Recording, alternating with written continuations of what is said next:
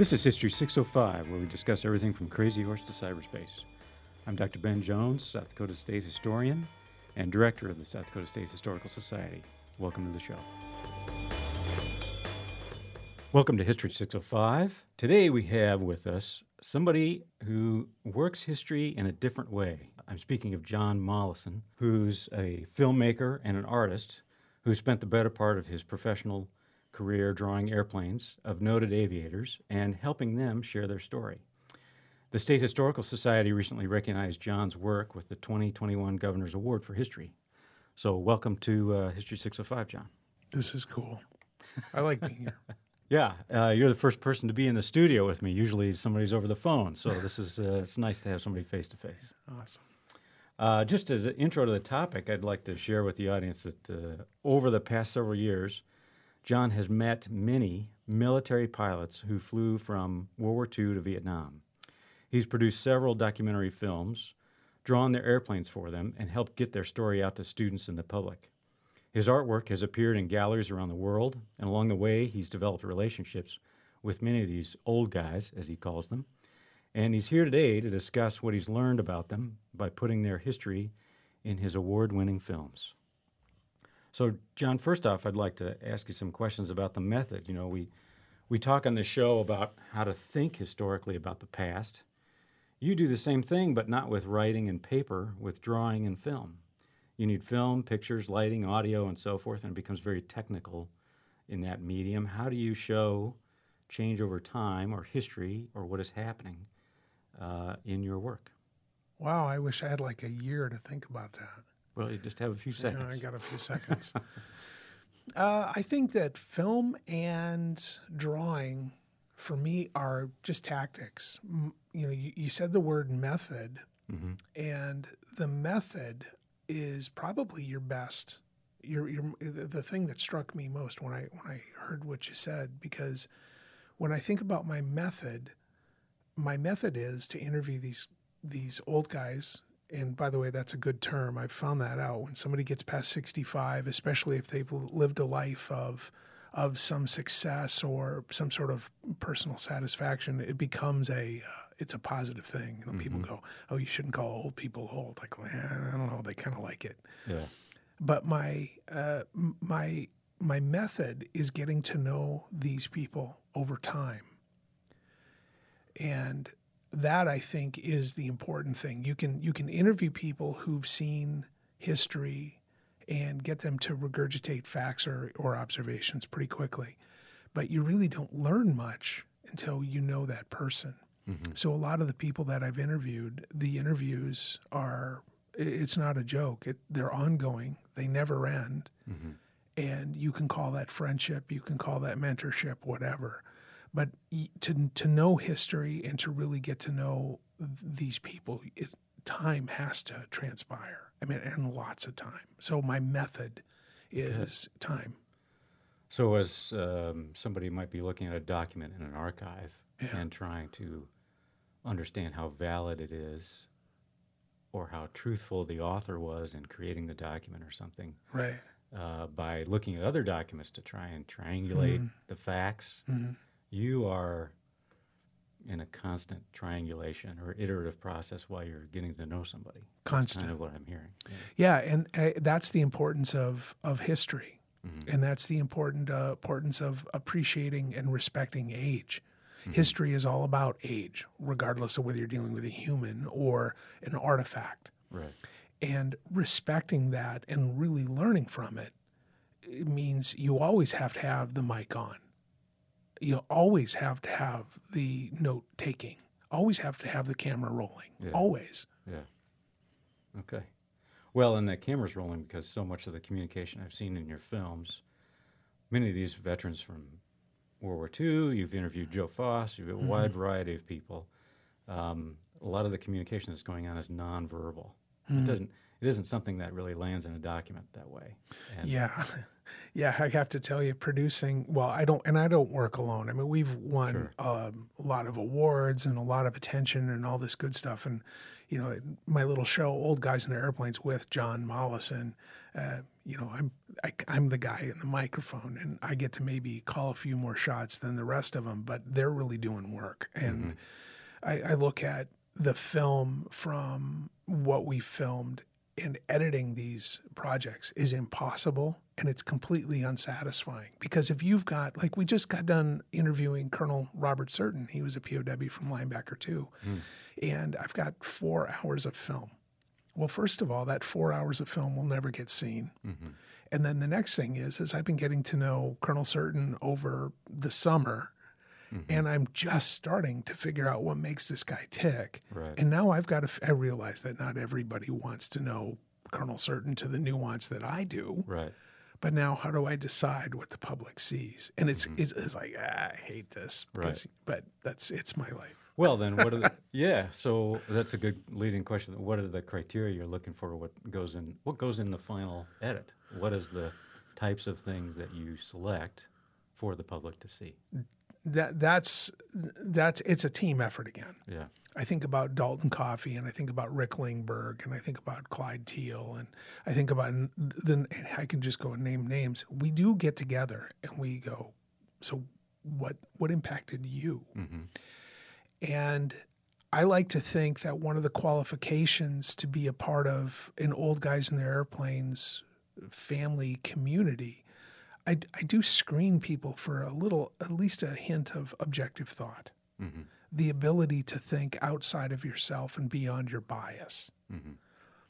And once that happens, you know, we recognize that we're doing things that so many thousands, if not millions of people around the world would want to do. We're doing it for them. Yeah. When I draw an airplane or I interview a Vietnam veteran or whatever, I'm in somebody else's shoes. So they're going, oh, wow, if I were with them, I'd like to ask that question. So I have to think to myself, what would other people want? And I'm not being very satisfying. I'm not giving you a really satisfying answer because it's hard. Yeah. It's not journalism, what I'm doing. It's almost like I'm interviewing these people for others. So the questions I ask, I like to find out about character because I think everybody cares about character. Yeah. You know, nobody likes to be lied to. Everybody wants the truth. Right. So I try to find out about character. And I think everybody wants to know how to improve their own lives. So I ask questions, how did you get through X? Or how did you discover success when you were having Y? Now, here's something important. You know, I'm not particularly a military fanboy. I'm really not, even though I'm fascinated with it. But I'm not, I don't walk around with a leather jacket and, try to, I'm not military. Yeah. I've never been military. Right. And any affectations I have, like saying copy, Roger, and using military time, it's just an affectation of being around these people. Right. But instead, what I'm interested in is I want to know these people have seen the extremes of human behavior. Yes. So there's an idea, and maybe your viewers will take issue with this, but I'll say it anyway, that combat and the crucible of pain is like everybody else's life, only it's extremely compressed. So if you take and this is going to be so sexist, but I have to throw this out here just to keep people's interest, a housewife. I mean, we think a housewife, the most boring job ever, right? No stress except for crying kids. But if you were to take a housewife's year and compress it into a few hours, well, it might look a lot like combat. Yeah. Dealing with kids, dealing with Right. budgets, pressures, and marriage, and all these things. Illnesses. Yeah. Illnesses, you're right, and press it together. Well, I found that analog isn't well, it's accurate.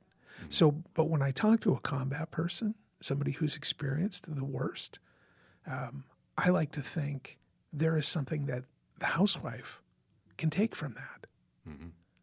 Whether it's a house husband, housewife, whatever, or whatever we're talking about these days. So well, anybody could take something away from that. Yeah. So the question is ultimately what you asked is, what can we all learn from these types of things? I like, or what do I look for? I really look for takeaways for all of us.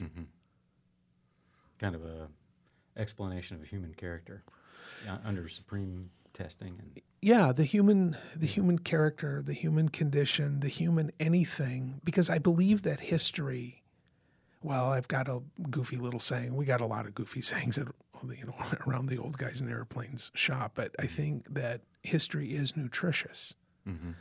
So, and it is. And so so nutritious in what way? And, well, it sustains life. Okay. And character formation and understanding and. Yeah. Okay. But history can also be, nutritious, like eating gummy bears all day long. Like today's celebrity culture, I think, is rotting teeth and rotting brains. Yeah. So you have to go with good nutrition, know. Well, one of the things I've found, and I don't know that this part of your work has won awards yet, is the education kits that you make. Yeah. And so how do you maybe walk through for the audience what an education kit is for, who it's for, and how it could be used, and why you thought about developing such a thing in the first place? Yeah. Oh, it's my favorite topic, but it's also the most frustrating topic. I'll tell you why. I think we produce pretty good films, and they get better. Everyone that's better. And we still go back to the very first one that we did with Rich Hall from Scotland, South Dakota, Skyraider pilot in Vietnam, and it's just still the best one. And the camera work is okay, and it's whatever. You didn't ask me this, but and I can draw an airplane, and if you look at the airplanes I've done over the past since I started drawing airplanes at 3, I'm getting better. But the educator stuff is, I feel like we're just scratching the surface. And I got frustrated with what I was reading and experiencing in a classroom at a very early age. I hated school. It was boring and myopic. And then the teachers I had, God bless them, they should have been doing something else. Yeah. And so a little bit of background, I spent a lot of my professional career in advertising and marketing. And I'm not really thrilled with a lot of aspects of advertising and marketing as a career. There's a reason why, I got out of that business. Yeah. But it did teach me how to influence, and it did teach me how people's brain works. And there's a function to how we learn, and the word is called novelty. If you think about it, we learn, or our brain opens up when we get something new, fresh, and different. Yeah. But if you do things the same old way, there's a comfort to it, but there's also a white noise. It becomes numbing. It's like just that constant diet of junk food. Salt, sugar. We want it. And we really don't know why. We're just drones. But then something different comes up, and now it has our attention. So very challenging to create educational materials.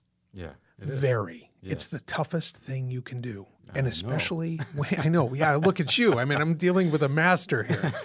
And the toughest thing for these teachers who are teaching, K through 12, even into the university level, the forces that these people have to deal with, parents, budgets, oh my gosh. Time constraints. Oh my God. Holy smokes. Yeah.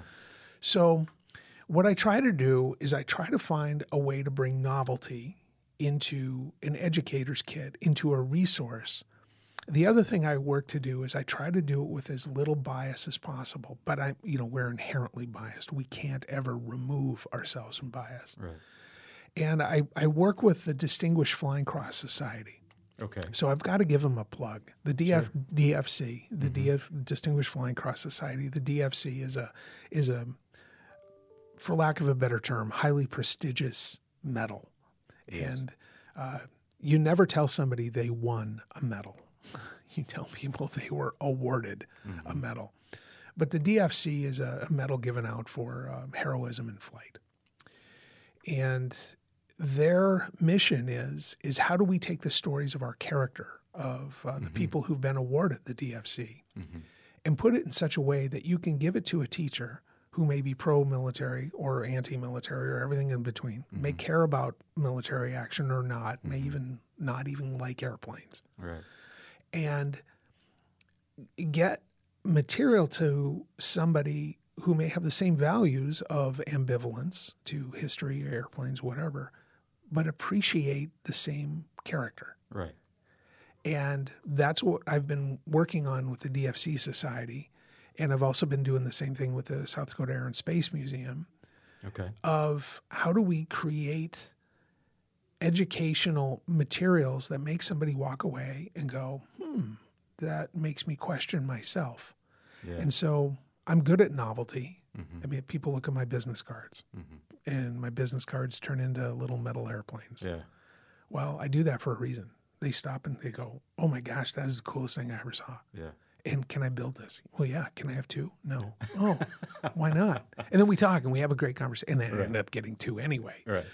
But that's how to, you bring it up and all of a sudden it's just like, oh, thanks, man. You just created a sandbox and I just bored the heck out of your listeners. Well, we started with character, but we wound up with your philosophy. your use of educational kits or instructional materials to teach character through the medium of Old Guys in Airplanes, or what these gentlemen. Wow, I just pontificated. Thank you. And I shouldn't have done I that. summed it up because that's what I do for a living. So. Yeah, thanks.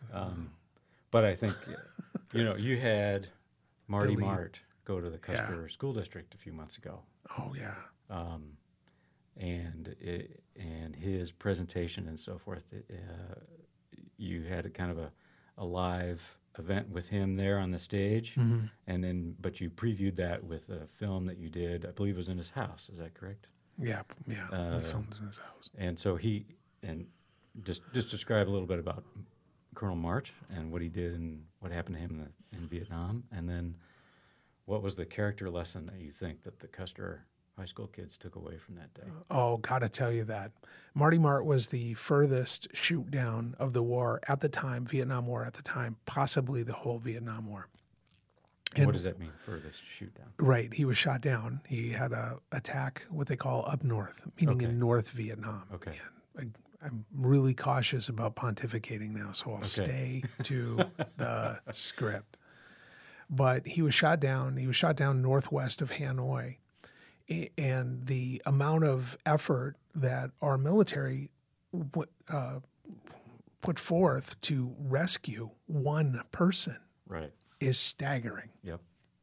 If you're an economist, it's probably way outstrips the value of even a highly trained pilot. I mean, if you were truly just a pragmatic black and white accountant, you'd go, let Marty. On investment is pretty low. Let Marty go. Yep. But we didn't let him go. And Marty's story was replicated throughout the Vietnam War. Even World War II, we go back. We have an American culture of don't leave people behind. And my gosh, that makes a guy proud, Well, Marty wasn't left behind. Marty was picked up and taken home.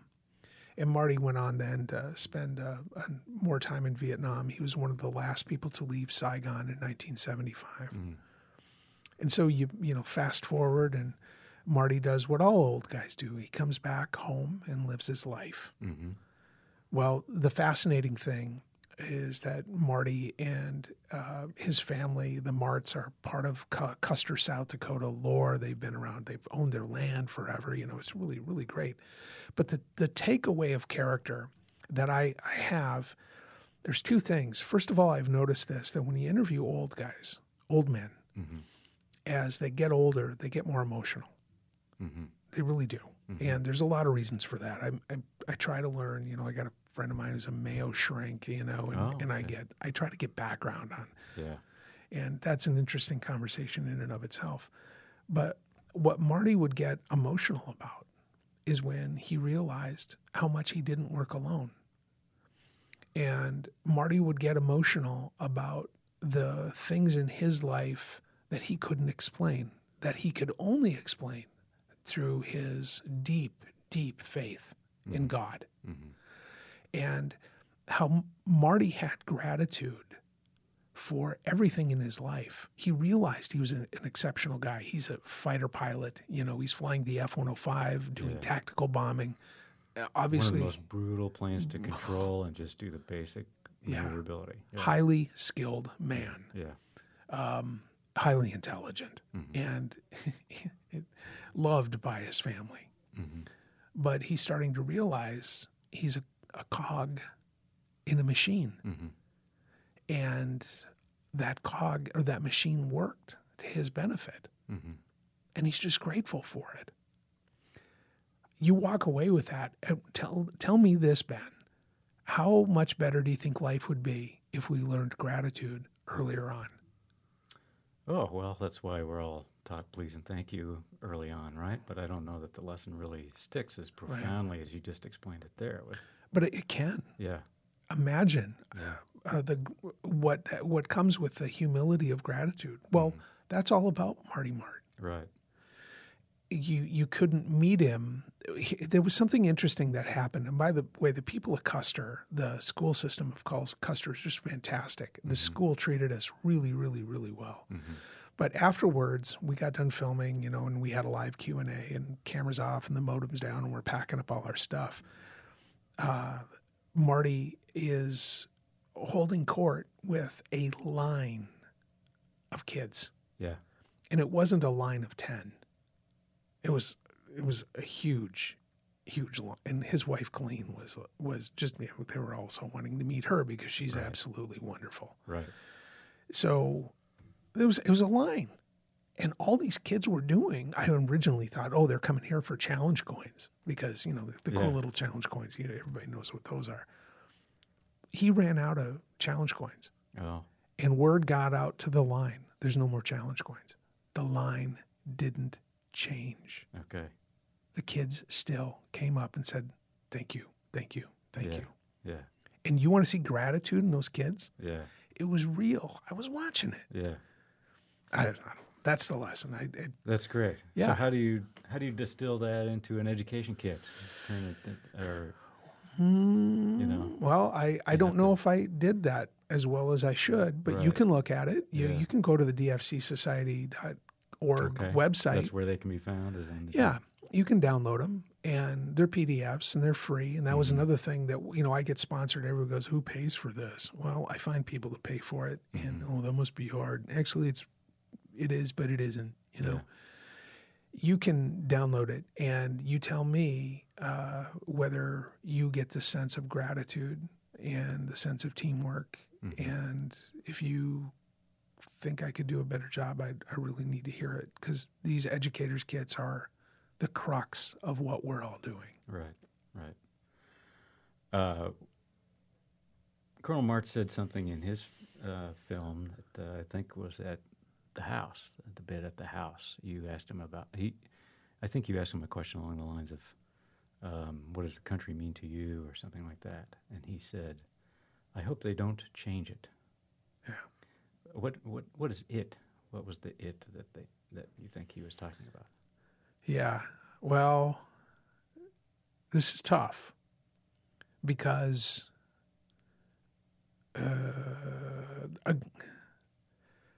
I can never speak completely for somebody else. Sure. And the second thing is, when you're dealing with these people's views, you're hitting, sure. Ben. Right. Well, and that's his view. It's his view. There's let me come at this from a different angle. There's a temptation to weaponize people's thoughts and words to fit an agenda or a bias. Sure. And I told this to myself a long time ago, that I would never take their words and try to force it and craft it into an agenda. And right now in our country, there's our country's always had upheaval. Our country has always had problems. but I could light up that quote and make it a message for a particular faction or a particular belief. Right. What I wanted people to see when he said, I hope they never change it, was the sense of pride that Marty had in the America of freedom, of gratitude, of courtesy, as well as we could. And actually, it's probably good that we just let somebody think about what that means for them. On their own Am I terms. making sense? You are. You're Yeah, making perfect sense. I'm pulling back on it. I appreciate that. And another South Dakotan that you interviewed was Royce Williams. Yeah. Royce has an incredible story. It and I is guess literally just incredible. If you could just, in a short way, describe what Royce did and why, briefly, what's Royce's story? He got into a dogfight with 7 superior enemy aircraft, and he came out on top. And then when he got done, he was told he couldn't talk about it. Right. So imagine that. Imagine that for anybody. Right. I just won. I just won big. I just did something incredible. And I'm told you get none of the ego. Right. And he didn't care. Right. To me, can you imagine what would happen? Again, we talked about what would happen if we all learned gratitude early. Right. Okay, can you imagine if we learned just the sense of being your best and letting that be enough early? Right. Yeah. Well, that's Royce Williams. Yeah. He's the dude. Yeah. Yeah, and his action was in November of 1952 off the coast of North Korea. The details of which are on your website and the film that you have with Royce. He now lives in Southern California, is 95 or 96 years old. Yeah, and go to the Distinguished Flying Cross Society for the Educator's Kit there too, dfcsociety.org. The Educator's Kit for that is pretty good. Right, it's very good. The dogfight graphics you have.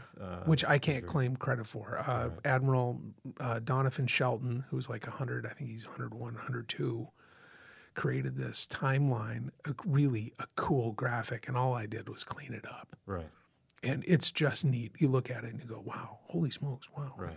Yeah. So, but the utter, the loyalty that he had when he was told, due to the classification of what's going on and the conditions in the war and the way the world is, we've decided you can't talk about this. Yeah. And he didn't. And he didn't. He didn't even tell his wife. Didn't tell his wife. It's astonishing. And when you get around him and you talk about it, he's confident and strong enough as an individual. I mean, he realizes. Yeah. You know, you don't get this aw shucks, this phony Minnesota nice aw shucks. I mean, he knows what he did was incredible. Right. But at the same time, he's very content that people are finding out about it in little bits and pieces and onesie-twosies. And there's a huge effort to get him the Medal of Honor. I truly believe 100% he doesn't care. Wow. Yeah. Well, Veterans Day is coming up. Many vets are known for their character and words kind of associated like that. They get tossed around a lot. What do they say about the value of their character? Is that you talked about how this is an incredible amount of stress, many times compacted into seconds or maybe a few minutes, and that is kind of giving them the opportunity to learn about character or learn the character that they have. Maybe in a way it's kind of a self-discovery move that whether Royce kept a secret for 40 years or whether Colonel Mart realized with incredible thankfulness and gratitude the efforts that so many people made on his behalf on that day that he was having a terrible day. How do you put that into that learning of character that they have had? How does that shown in your film? How do you get that through. I mean, again, it's the ones I've seen. It's the non-visual cues. It's the look in their eye. It's the hesitancy and how they frame it. Yeah, I don't want to get. I don't want to. And what goes out of your. I don't want to get religious with you because I'm not a religious person, but I call that the born again moment, meaning the thing that you can't. It's God, or it's some chemical thing that somebody happens in their brain. I can't create that. The only thing, you can lead a horse to water, but you can't make him drink. Can I tell you a real quick quote? Sure. But it's not a South Dakotan. Sure, that's fine. Yeah. Okay. There's a guy who lives in Florida. His name is Red James. Okay. And he was a Corsair pilot in World War II, and he was a Corsair pilot in Korea. The story he has behind this statement is probably worth an hour, and I won't go in there. But he gave me a quote that utterly gobsmacked me and has stopped me cold because it made me evaluate myself. But I asked him, well, he had a story where he came up with a man, a military leader, his boss, who was a coward. Now, we think about that word coward. Yeah.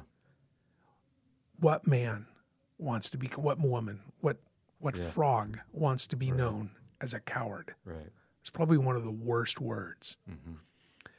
And when he said the word coward, the way he was describing that word, he spat the word. And it was just like, oh, wow, if I could record how he said that man was a coward. Well, I had to ask, so Red, what's a coward? And he said, well, it's somebody who doesn't do what they're supposed to do. Now, you think about that. Now, that might fly in the face of anybody's dictionary. Yeah.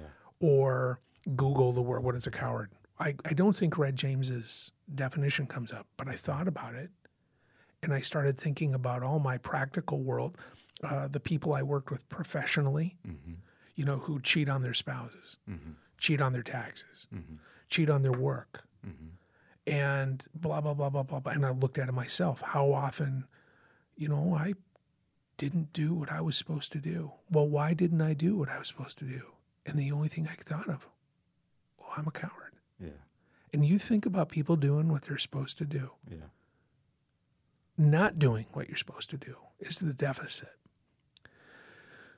You don't get the medals for doing what you're supposed to do. You're doing what you're supposed to do. You do what you're supposed to do, right? Right. And so not doing what you're supposed to do, that's the negative. That's the bad. And you look at it with your, you come out of the womb alone. You got your talents. You got your circumstances. Are we teaching people to do what they're supposed to do? I don't know. But I can tell you that I think in our country, we're seeing a lot of cowardice. Cowardice of people hiding behind their vanity, hiding behind truth, hiding behind a lie, hiding behind whatever. It's another thing. What would happen if our country did what we were supposed to do?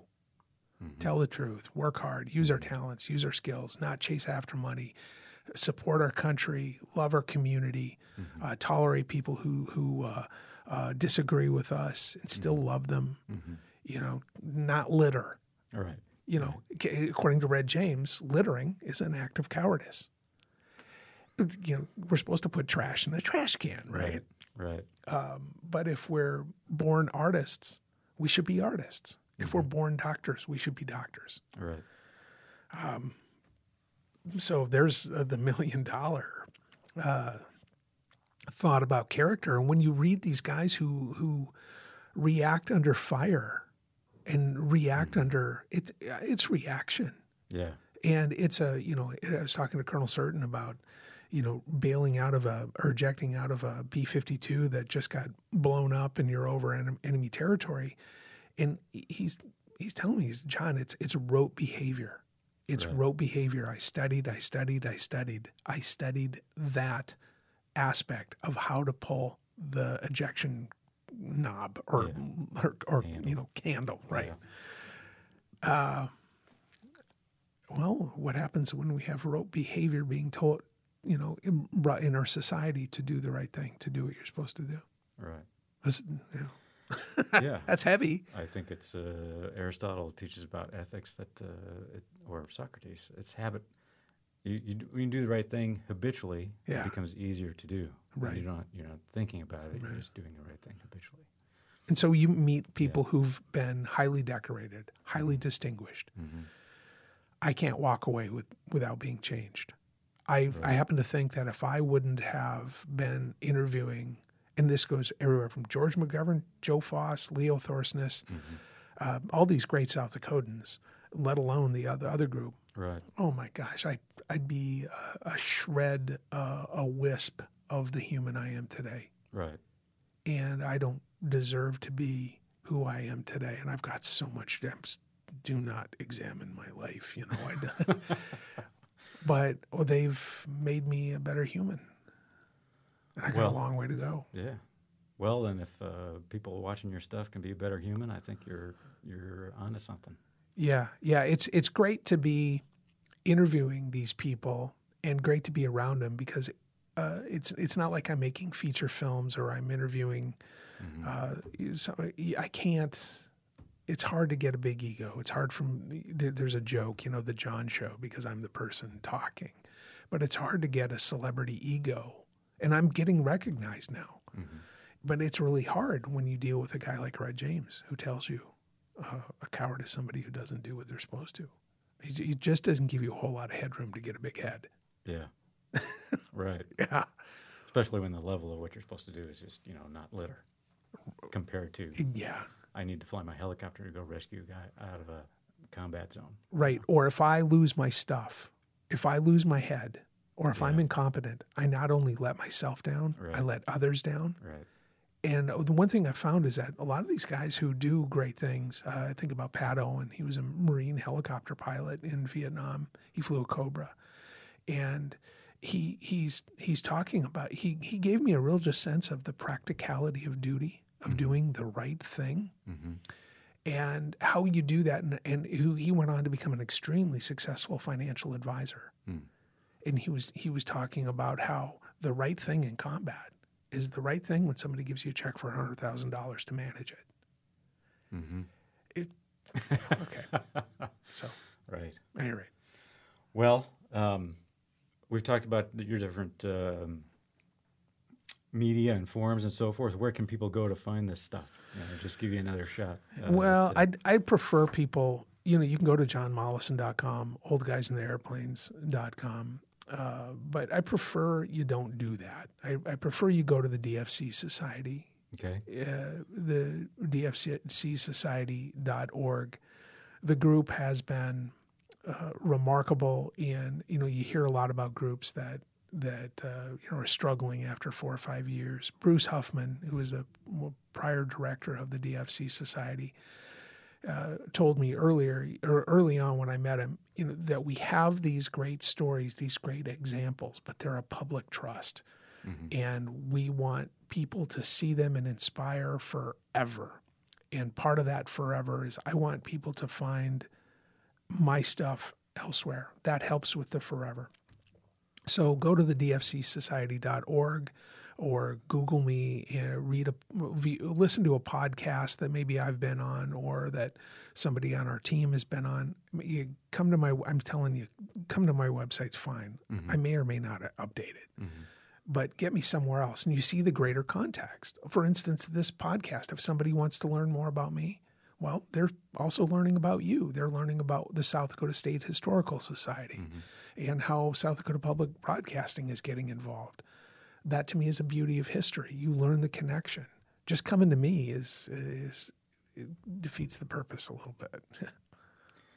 Well, our purpose here today has been kind of distilled down to teaching character that has been learned from these veterans, and we hope that with Veterans Day coming up, that we can take this as a marker and enjoy some of the lessons that they all have for us. And we thank you very much, John Mollison, for producing what you produce and being with us here today. It's been great. Thank you.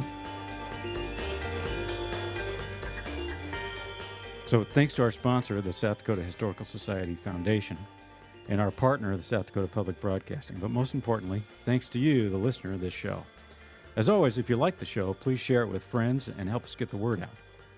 The South Dakota Historical Society can be found on the web at history.sd.gov, and we'd appreciate you checking us out. Now go do some history.